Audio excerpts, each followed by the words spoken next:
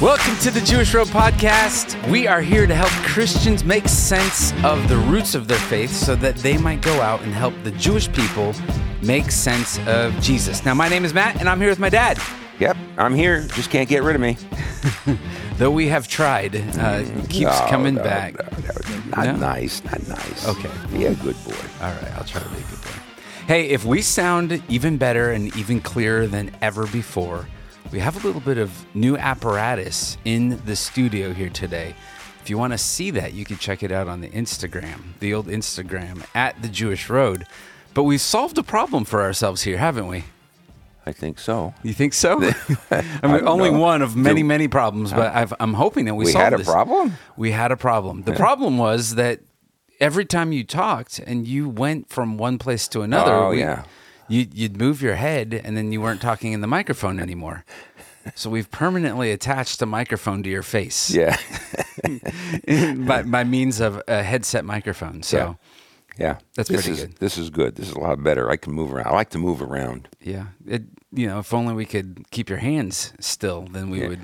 It's part of being Jewish you're not going to solve. Yeah. So, hey, before we get into this episode, hit me with a little humor, a little back to the Catskills moment. You got anything good here today? Oh, yeah. Okay. Let's go to the Borscht Belt.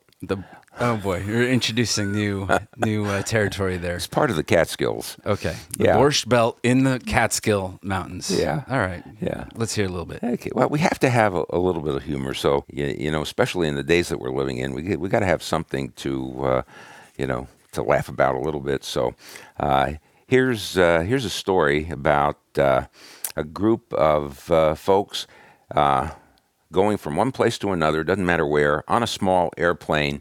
There are 4 passengers in there. There's a doctor, there's a lawyer, there's a rabbi, and there's a 12-year-old kid. And somewhere in mid-flight, the captain peeks his head back and he says, "Folks, we've got a mechanical problem here. I'm sorry to tell you. I don't think I'm going to be able to fix it. Everybody's going to have to bail out." Then he says to them, "Hope you brought a parachute." Yeah, well, he says there's another problem. There are 4 of you, and there are only 3 parachutes. So right away, everybody starts thinking. The doctor says, "Hey, wait a minute. I'm too important, to the world. I help people. I heal people. Right. So he grabs a parachute and he jumps out. Oh boy. Yeah, and then the lawyer comes up and he says, "Listen, I defend people. I'm one of the smartest men in the world." And so he jumps out. And then the rabbi says to the kid, he says, "Listen," he says, "I've lived a long life." He says, "You're very young. You've got many years in front of you. You take the last parachute." The kid says, "Don't worry, Rabbi. The smartest man in the world just jumped out with my backpack." That's good. I'll take it. You like that one? Yeah, they both lived. Poor smartest man in the world. Yeah. Not so smart. That's good. I feel like I've heard versions of that with like Boy Scouts and all that, but I like the little rabbinical twist you put on there. Yeah. Well, what can I say? That's who we are. That's good. All right. Well, hey, we have been in a series talking about the early church and how really the early church was Jewish. And we're trying to restore the Jewishness of that narrative, that story, back to its original context. That's all about, the Hebrew roots and what is it that we are. Let's really read the text. Let's take the text and let's make sure that we are presenting the truth about the text. Yeah, it's pretty interesting. I think the Jewish people will look at the church and say, this is something that's not Jewish at all. And you have Christians in the church who will look at the church and be surprised that there is a church that started that was completely Jewish. Yeah, so that's what we've been going through, and we've walked through this progression of what was the Jewish mindset before the time of Jesus. We looked at the Jewish mindset while Jesus was here on earth. Yeah. Right? Before the crucifixion. Yeah. And in that context, as he was making his way through the land of Israel constantly from Dan to Beersheba, preaching and teaching and presenting the gospel and the kingdom of God. We find in Acts chapter 10 that he tells his disciples in chapter 10 and verse 6, he sends them out and he says, don't go to the Gentiles. Don't even go to the Samaritans, who are half Jewish, but go rather to the lost sheep of the house of Israel. All right, so he's very focused in on that mission. And it's interesting that Jesus would say, don't go to these people in particular. Yeah, yeah. And in fact, it was not just his instruction to them, but a couple of chapters later in chapter 15, when you have the Canaanite woman who needs healing for her daughter and comes and begs Yeshua, he said to her, I am not sent but to the lost sheep of the house of Israel, just like he had told his disciples, and now he's telling this Canaanite woman. Yeah, and as you look at the ministry of Jesus, though there were many who were healed, and there would be people lining the streets, and there would be a line out the door, he didn't heal everybody. Not everybody was healed. And so that really brings us to, and we looked at the Jewish mindset after the resurrection and going into that. But now we're moving into a different territory. We walked into Pentecost, which is also known as Shavuot, or the Feast of Weeks. And we're looking at this early church that is, in particular, Jewish. We are seeing the salvation of the Jewish people, the Holy Spirit, the promised Holy Spirit, is falling on the Jewish people, and now we are actually moving into something different. And really the question that we are asking and that we hope to answer in this episode is, can a Gentile be saved? Yeah, because it seems as if he is going per his instructions and his own statement just to the lost sheep of the house of Israel. And it's a necessary thing, because God said that he would make a new covenant with the house of Israel and with the house of Judah. He said that all the way back in Jeremiah chapter 31. And so it's not surprising that when the Messiah comes, he is there to make a covenant with the house of Israel and with the house of Judah. He must go to them first. And when we look at some of this, I also, just before we really hit into it, let me really quickly, back in Matthew 16, we have Jesus is talking. They're up in Caesarea Philippi, up in the north by Dan, and Jesus says something in particular to Peter. He says, Peter, to you I will give the keys to the kingdom. Really, he's been tasked with bringing the keys of the kingdom, opening up the doors to salvation to different groups of people. And we see this, number one, in Acts chapter 2, which we've already covered. And this is the keys to the kingdom to the Jewish people. In Acts chapter 2, I'm looking at verse 37, says, now Peter, he's preaching and speaking to the Jewish people. When they heard this, they were cut to the heart and said to Peter and the rest of the apostles, brothers, what shall we do? And Peter said to them, repent. In the Hebrew, shuvah, turn. Repent and be baptized, every one of you, in the name of Jesus the Messiah, for the forgiveness of your sins, and you will receive the gift of the Holy Spirit. And so what happens? In verse 41, so those who received his word were baptized, and there were added that day about 3,000 souls. They received the gift of the Spirit. Yeah. Who are those people? They're all Jewish, every one of them. And someone may say, well, there were proselytes. Well, those were people who went through the ritual circumcision and converted to the God of Israel. Yeah, and then we fast forward and you go to Acts chapter 8, and Philip, he goes to this place called Samaria. Now, who are the people in Samaria? They're Samaritans. They're Samaritans. And what is a Samaritan? They are half Jews. When the Jewish people intermarried during the time of the Babylon, going far back. Babylon, well, Assyria. Assyrians Assyria.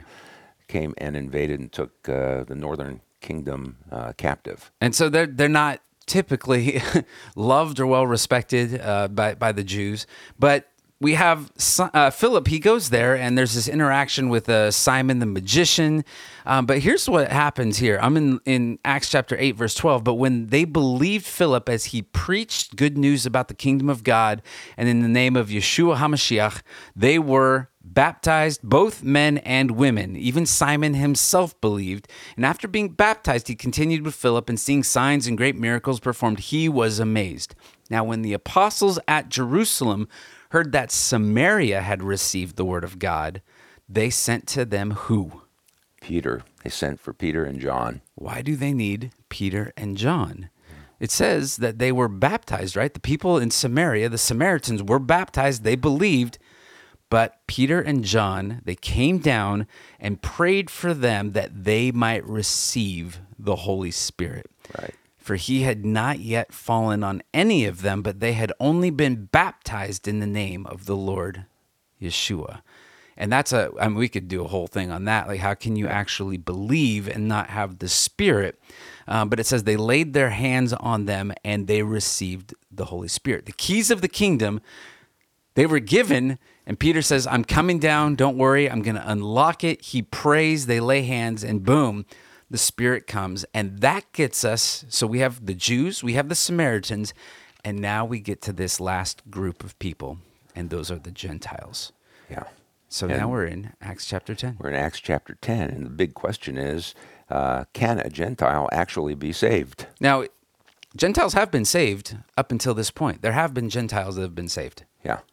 But it's not... Few and far between. There you go. At this point. Not really the focus. Yeah, it's not the focus, and we should say that by the time we get to Acts chapter 10, and Peter is going to end up at Cornelius' house in Caesarea. It's been about some 8 to 10 years since the Holy Spirit came and was the beginning of the church at Shavuot or Pentecost. So it's been quite a while, and finally now the doors are opening up, and we have a man at Caesarea who is named Cornelius in the beginning of chapter 10. He's a centurion. He was of the what's called the Italian cohort. He was a devout man. He was one who feared God. He was reverent. He had a prayer life, and he had visions. And one vision was to contact Peter, who was ministering up in Joppa. And interestingly, Peter is having some visions himself. He has a vision of this blanket of unkosher food coming down, and the Lord saying to him, Peter, kill and eat. And Peter says, no way, Lord, I have never eaten any of this stuff. This is not kosher. It's treif. So why do you think God is telling Peter this? Why is he getting this vision? Is he saying, hey, bacon's not all that bad? Have a little bit of shrimp with that steak? Yeah. I don't think so. First of all, it's a vision, and you can't eat a vision. But there's a greater message that Peter begins to understand as he is sent for by some men that Cornelius had sent, according to his vision, to get and contact Peter and bring him to Caesarea. And so they went. Well, where are we? In verse 22, they said, Cornelius, a centurion, a righteous and God-fearing man, well spoken of by the entire nation of the Jews, was divinely directed by a holy angel to send for you to come to his house and hear a message from you. So he invited them and gave them lodging. And then on the next day, he got up and went away with them. And some of the brethren from Joppa, these would be the Jewish brethren who accompanied Peter, they were with him. And on the following day, in verse 24, he entered Caesarea. And now Cornelius was waiting for them and called together his relatives and close friends. Right, so he's gathered some people there. And we have to even remember this, that Peter doesn't get this vision from God just once. It happens 3 times. Yeah. And Peter's not going up there fully understanding the game plan. He's really just taking it a step at a time, trying to be faithful one step at a time. Even if you go back to verse 17, it says, now while Peter was inwardly perplexed as to what the vision that he had seen might mean, behold, they were sent. And so he went. And he makes this journey, and it's not that far. This is really on the west coast of Israel, right? Israel. Yeah. Joppa is right there. This is the place historically. It's interesting also that Jonah was sent to go out to Nineveh, another Gentile nation, right? And it's there that Jonah is reluctant, and now Peter is faced with this, like, hey, are you going to send me to the Gentiles? Yeah. And there's an inward perplexity that's going on. It's stirring. And you can see it when we get to verse 25. It says, when Peter entered, Cornelius met him and fell at his feet and worshipped him. Yeah. But Peter raised him up, saying, stand up, I too am just a man. And as he talked with him, he entered and found many people assembled there. And then he says to them, listen to this, in verse 28, you yourselves know how unlawful it is for a man who is a Jew to associate with a foreigner or to visit him. He's saying, this is a really powerful social law. You have to recognize that. And it goes back to the Old Testament. God is a jealous God. He said, I don't want you inquiring about the strangers, about how they worship their gods. Don't even be intellectually curious. And this is the environment that Peter knew, the religion he knew, what he grew up with. And that's not to say that God did not reach out to the nations. Obviously, we just brought up Jonah, and you had an entire nation turn to the Lord for one generation. And Israel's goal was to be a light unto the Gentiles, unto the nations. But you see how powerful this social law is that Peter says, how it is such an unlawful thing for one who is a Jew to come into the house of a Gentile. Well, what were you going to say? He says, and yet God has shown me that I should not call any man unholy or unclean. Right. So I think the mistake, we have a couple mistakes and a couple assumptions. Number one, that this is all about the food, right? Like, so, hey, now Jews, we can eat whatever we want and, pour on the pepperoni and the bacon, all that stuff. It really, this is a message about the people. That's number one. But number two, Noah and I, we were driving back up from Georgia last week, 2 weeks ago, and we got hungry, and on the way we stopped in Knoxville, and there's a really great deli. There's a deli there, man. Love the Nashville deli. Not Nashville, it was Knoxville. Knoxville. Oh, okay. I'm getting mixed up because in Nashville, there's a deli called the Nashville Deli. So we have Nashville, and Knoxville. That's good. I like that. So it's an Israeli little deli there. There's Israelis there, and it was really good food. But what you also realized, though, was inside the kitchen there, they had divided the kitchen between the meat and the dairy.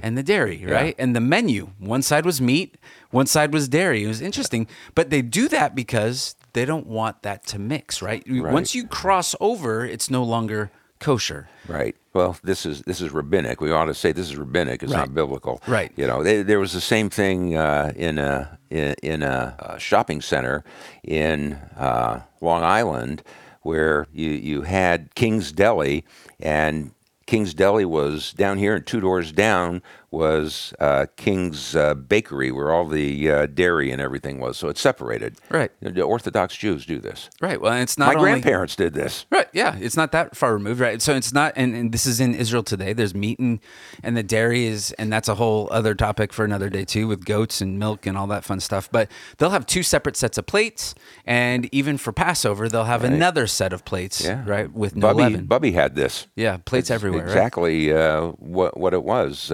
Yeah. So the point you're making is the fact that this vision that Peter had, there was a dynamic to it that he's really not talking about food. He's talking about the fact that God is no respecter of persons. He taught me this.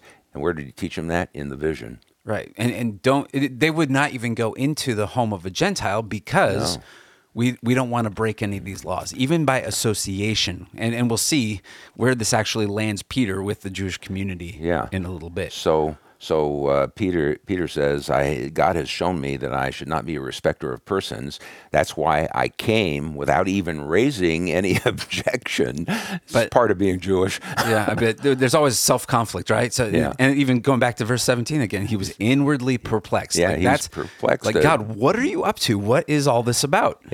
Yeah. So I came without raising any objection when I was sent for. So I ask, for what reason have you sent for me? Why am I here?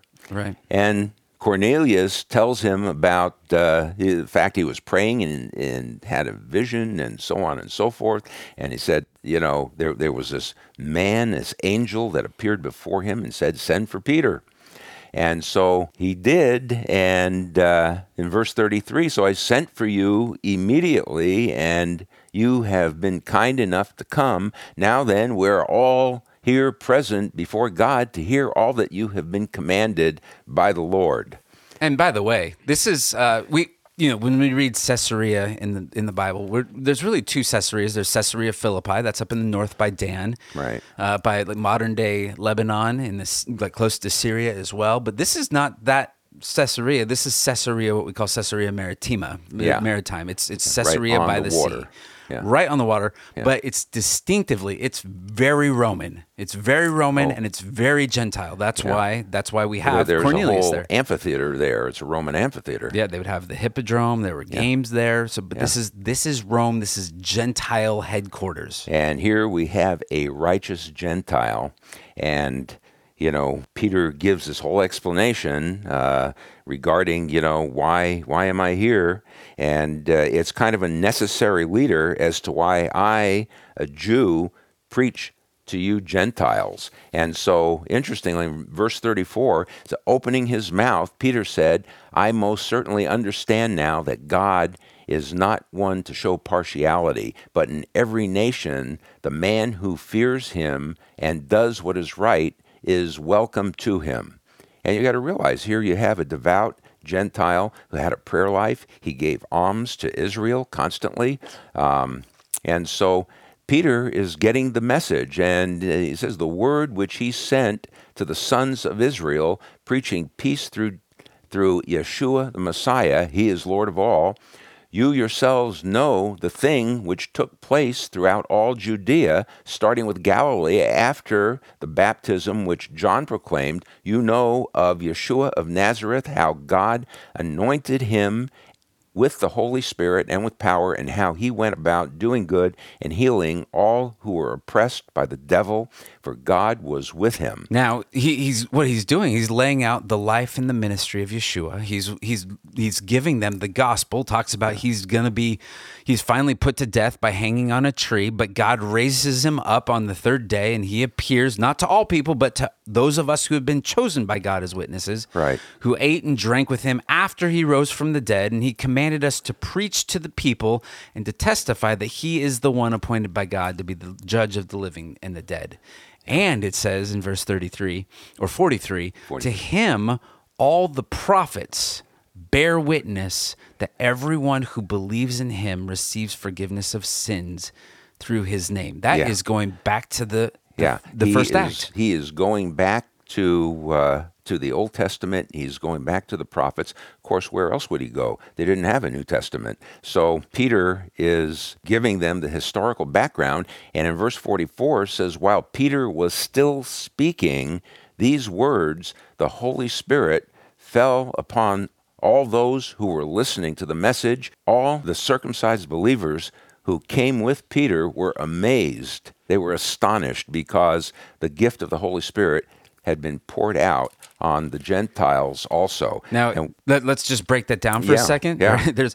While he is still talking, the Spirit is falling. What's interesting is Peter on Pentecost, on that day, he stands up and he preaches for 5 minutes and 3,000 are saved. In the afternoon service, he preaches for 3 minutes and 5,000 are saved. Yeah. Now, he's not even done preaching. While he is yet speaking, the Holy Spirit falls upon them. And then 10,000 are saved. Yeah, I don't know how many. No, not that many, but would that be Cornelius's house. This is the thing.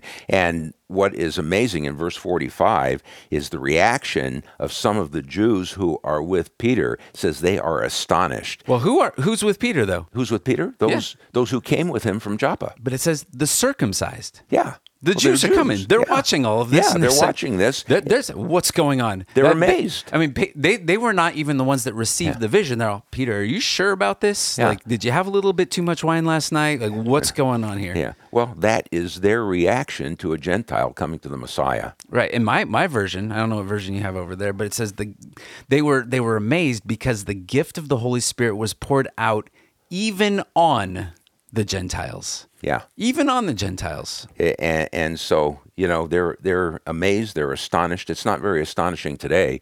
In fact, the opposite is true. Gentiles are astonished when a Jew comes to the Messiah. Yeah, and we'll get to that in a second. Yeah, but look at Peter's tone here in verse 47. It says, Peter answered in verse 47, says, surely no one can refuse water for these to be baptized who have received the Holy Spirit, just as we did, can he? I mean, Peter is looking around and to the Jewish fellows that accompanied him to Cornelius's house, and he says, can anybody forbid water? That these should not be baptized? Right. Can I just tell you something? Back in the day when we were in California, we got a call at the church that I was pastor at, and there was a homeless guy that needed some housing, so we put him up in a hotel. He was a Jewish guy, and he was on a train down in San Juan Capistrano. He had a heart attack, was put in the hospital, and then he was kind of on his own. He was struggling, didn't have enough money, so we put him up in a hotel, and I go over there because he called the church and said, hey, I'm this Jewish guy, and I'm here, just had a medical issue, and do you have a pastor? I need some help financially and all that. So I go down, I pray with him, and the guy prays to receive the Lord right there in a Motel 6 hotel room. And he pulls out this verse. He says, is there anything holding me back from being baptized? I remember it was December because it was cold, cold for California. It was probably like in the 60s. Yeah. And I look out there, they drained the pool for the winter, so we couldn't go out there and be baptized. He said, well, how about the bathroom here? And this guy, he was not a featherweight. He was in the heavyweight division. And so I said, I'm thinking about this. I'm thinking about Acts chapter 8, right? Like where did he get this connection? Yeah, well, I mean, we talked quite a bit. I mean, there's a lot of conversation that happened in between all of this. The guy goes in, he fills up the bathtub at the hotel with water, and he calls and he says, I'm in. I'm ready. He got into the bathtub. The water got out. And I'm sitting there. We could not fully immerse him because there was not enough water. There's more of him than there was water. And I just had to look at the Lord and I just said, and Lord, hopefully like this is going to count. Our hearts are in the right spot. But long story to just say, is there anything that's holding him back?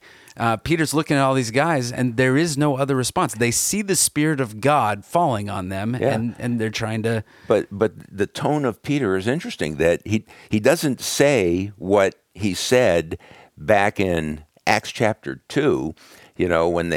When they were cut to the heart and said, what should we do? And he says, repent and be baptized, every one of you. Right, it's a little bit different. Should say, be immersed, go through the mikvah, every one of you for the repentance of sins, and you'll receive the gift of the Holy Spirit. He doesn't say that. He looks around kind of sheepishly at the other guys that are with him, and he says, can anybody forbid water that these should not be baptized the same as us? I mean, you saw it as well as I did. It's the same thing that happened. Did you ever imagine that there would be such a moment in the quote unquote church?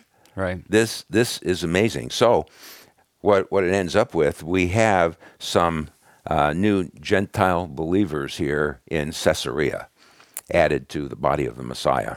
So that really kind of capstones that part in Acts chapter 10, but the story is not quite yet finished. It's not finished. And there's a little bit more. Actually, there's a whole lot more, but what we're going to cover. Hang with us here because I know that we're starting to get a little bit long, but some of the best stuff is right here at the very end. So let's just take a moment, let that sink in, and then let's hit chapter 11.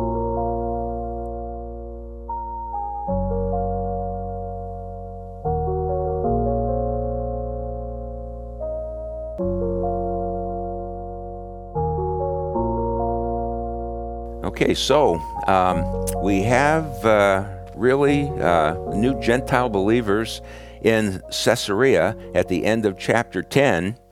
And what's interesting, as we approach chapter 11, and we have to mention this, we have to go through this here, because we see in this chapter the attitude of the church fathers back in Jerusalem, of course, all Jewish. And we look at this, and verse 3 of verse 11. Chapter 11. They're saying to Peter, you went to uncircumcised men and ate with them?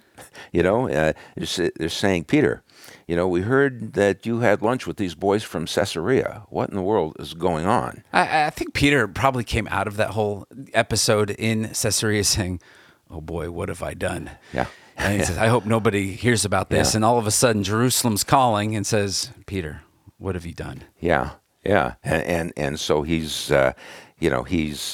recounting. He's telling the story. He's recounting. So, in fact, it says to them, Peter began speaking, and he proceeded to explain to them in orderly sequence, the things that happened. I like one version that says he expounded it to them in order, what happened. And he goes through the whole thing of the vision and the coming to Cornelius's house and all of the things that happened. But as they're listening, the coup de grace is that we come to a conclusion down in verse 18 when the church fathers, all Jewish, says, when they heard this, they quieted down, okay? Or, they kept silent, which is amazing in itself when you can get a group of Jews to be quiet. That's right. But that's what happened here. They kept silent and glorified God, saying, well, then, God has granted to the Gentiles also repentance that leads to life. If you're a Gentile, you should highlight that and underline that in your Bible, because this conclusion had never been reached before up until this point, and they are making the proclamation here that now Gentiles, they understand Gentiles can be saved. And what's interesting to me is that it says that God has granted to the Gentiles also repentance that leads to life. It wasn't a matter of just believing, saying, I believe. He granted them repentance. Repentance is something that comes from God. It's a gift of God. And that was the message of Yeshua all throughout his ministry. That was the message of Peter and all of the apostles all through their ministry, Jewish ministry, that there must be repentance. It was the message in the Old Testament, even with Isaiah in the beginning in chapter 1. And he says, come now, let us reason together. That word for reason in Isaiah is argue. Let us debate. Let us argue together, And we've been doing it ever since. Yeah. Well, we like to argue. Reminds me of that line in Funny Girl, where Fanny Brice is with Florence Ziegfeld, and he wants her to do one thing, and she doesn't want to do it. And she says, what is it, nobody argues with the landlord? So... Anyway, I had no idea where you're going to go with that. I didn't either. It just popped into my head. It's like, what, Funny Girl? I thought for sure you're going to pull out like a fiddler quote. I was trying to figure out which fiddler one you're going to go with. Yeah, that one. Well, but what this verse does here is it provides the answer to the question that we started with: is can a Gentile be saved? Yeah, it's valid here. You can relax. It's established in this place. And not only that, but this is that third key to the kingdom, right? God, Jesus says to Peter, to you I will give the keys of the kingdom, and Peter has unlocked the door to salvation through Yeshua, but has done that to the Jews, to the Samaritans, and here in Acts chapter 10 and 11 we see even to the Gentiles. Yeah, and you can tell by what the Jewish church fathers said that they've finally gotten the message, but obviously by their attitude, you could see that they had not gotten it previously. I think there must have been no moment when Yeshua told the Gentiles we're going to have a church, I mean, he did say, did refer to on this rock, but I don't think they could picture or conceptualize the whole church age. Well, they were never thinking at that moment that Gentiles would ever be involved. Yeah, the enormous coming to the Messiah of Gentiles by that word, by that. They are surprised. And, we need to really understand that we are talking about faithful and devout men. We're not talking about unbelieving Pharisees. We're talking about strong believers, the first of the church, the body of Messiah, who really endured animosity on every side. Let me just tell you, for example, if you were a believer to the Romans, you were a Jew, and they didn't like Jews. To the Jew, you were an apostate, and they didn't like apostates. And to a Gentile, you were a kind of this mixed double nut.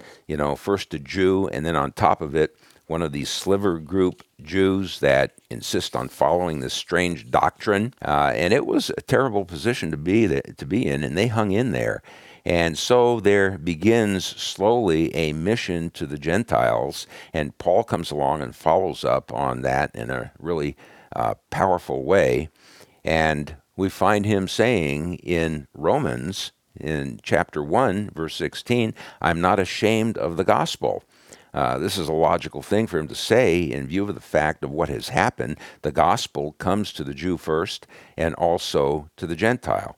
And that is a pattern, a continuing pattern in all of Paul's ministry if we track it through the book of Acts. Just a little later in the same letter, in chapter 10 and verse 1, we find Paul saying, Brethren, my heart's desire and prayer to God for Israel is that they might be saved. So in spite of Paul's calling as an apostle to the Gentiles, it didn't diminish his continued prayers to God for Israel's salvation or his efforts to reach the Jewish people with the gospel. And yet, there is some doubt as to whether or not the Jews are going to be saved. Have missions to the Jews dropped off? Right. Well, and I think that this is part of the issue. Back then, you go back 2,000 years, and the question was, can a Gentile be saved? And now today, that question has totally flip-flopped. What I think is interesting, too, you look in your Bible, go to Acts chapter 9, and the header that they put in the Bible there, mine says, the conversion of Saul. Right.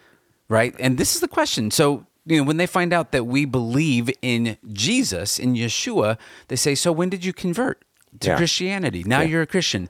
And the implication there is that we've changed teams. The Old Testament, you were Jewish and then you believed in God and you were saved. But in the New Testament, God was kind of done with that whole thing. He's done with the Jewish people. Yeah. And really, he's playing for a new team. And if you want to be saved, you have to change jerseys, essentially. And you're no longer Jewish. Now you have to be a Christian. And that is the angst of our people. And it's why we say, when people say, when did you convert? We say, well, we didn't convert.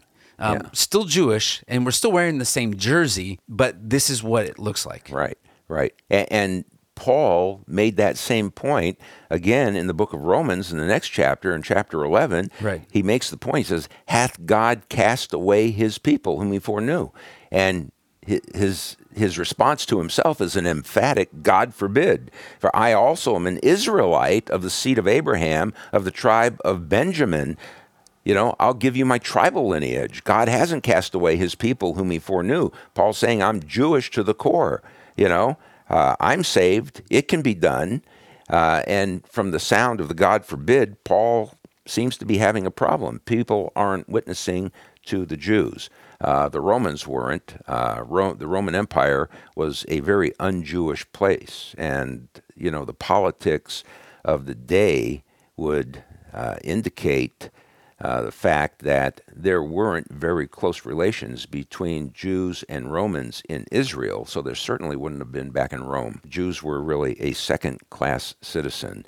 And that has really gone into the idea that Jews can't be saved or shouldn't be saved, or even the best intention is we're not going to go to the Jews specifically. We care about everybody.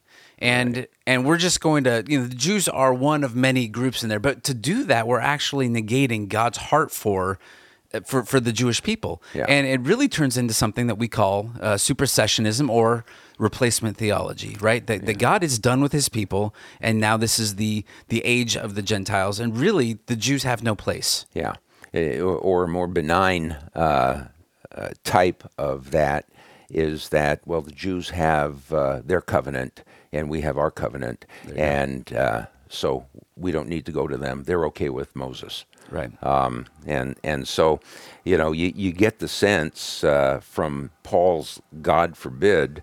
Or may it never be. Yeah. He says, look, I'm one of them. And, from that point, missions to the Jews got to be of less and less importance through the ages, and they became instead persecuted. the gospel that was to go to them first began not to go to them at all to begin with, and finally to be forbidden to them. In fact, in medieval England, the Jew was not allowed in the Christian church, not even allowed through the door, And when you think about that, you think of how backwards that is. Here is the new covenant given to Israel. Here's the Jewish Messiah, come to the lost sheep of the house of Israel. Here is the Spirit, come to the Jews at the temple on Shavuot, on the Jewish day of Pentecost. You have Peter saying to Cornelius, "Get up, we have a God who's no respecter of persons," and bringing salvation to him and his family in that house. You have the church fathers in 11:18 of Acts saying, "Yes, let's give the Messiah to the Gentiles." And then comes the day when the Jews, they're not allowed in the church. Imagine how backwards that is. So what Peter is doing in Acts 11 with the church fathers, we are doing the reverse of today, and we're saying it's okay to give the Messiah to the Jews. Yeah, and it's really a call to the church. And I would say that that's where we stand. That's why we feel the need to create the ministry that we have with the Jewish Road. We want to help Christians understand or make sense of the roots of their faith. That the roots, God didn't say, all right, we're going to dig up that olive tree and throw it away. We're going to plant a new tree. It's, no. The church, the Gentiles have been grafted in. Contrary to nature. That's right.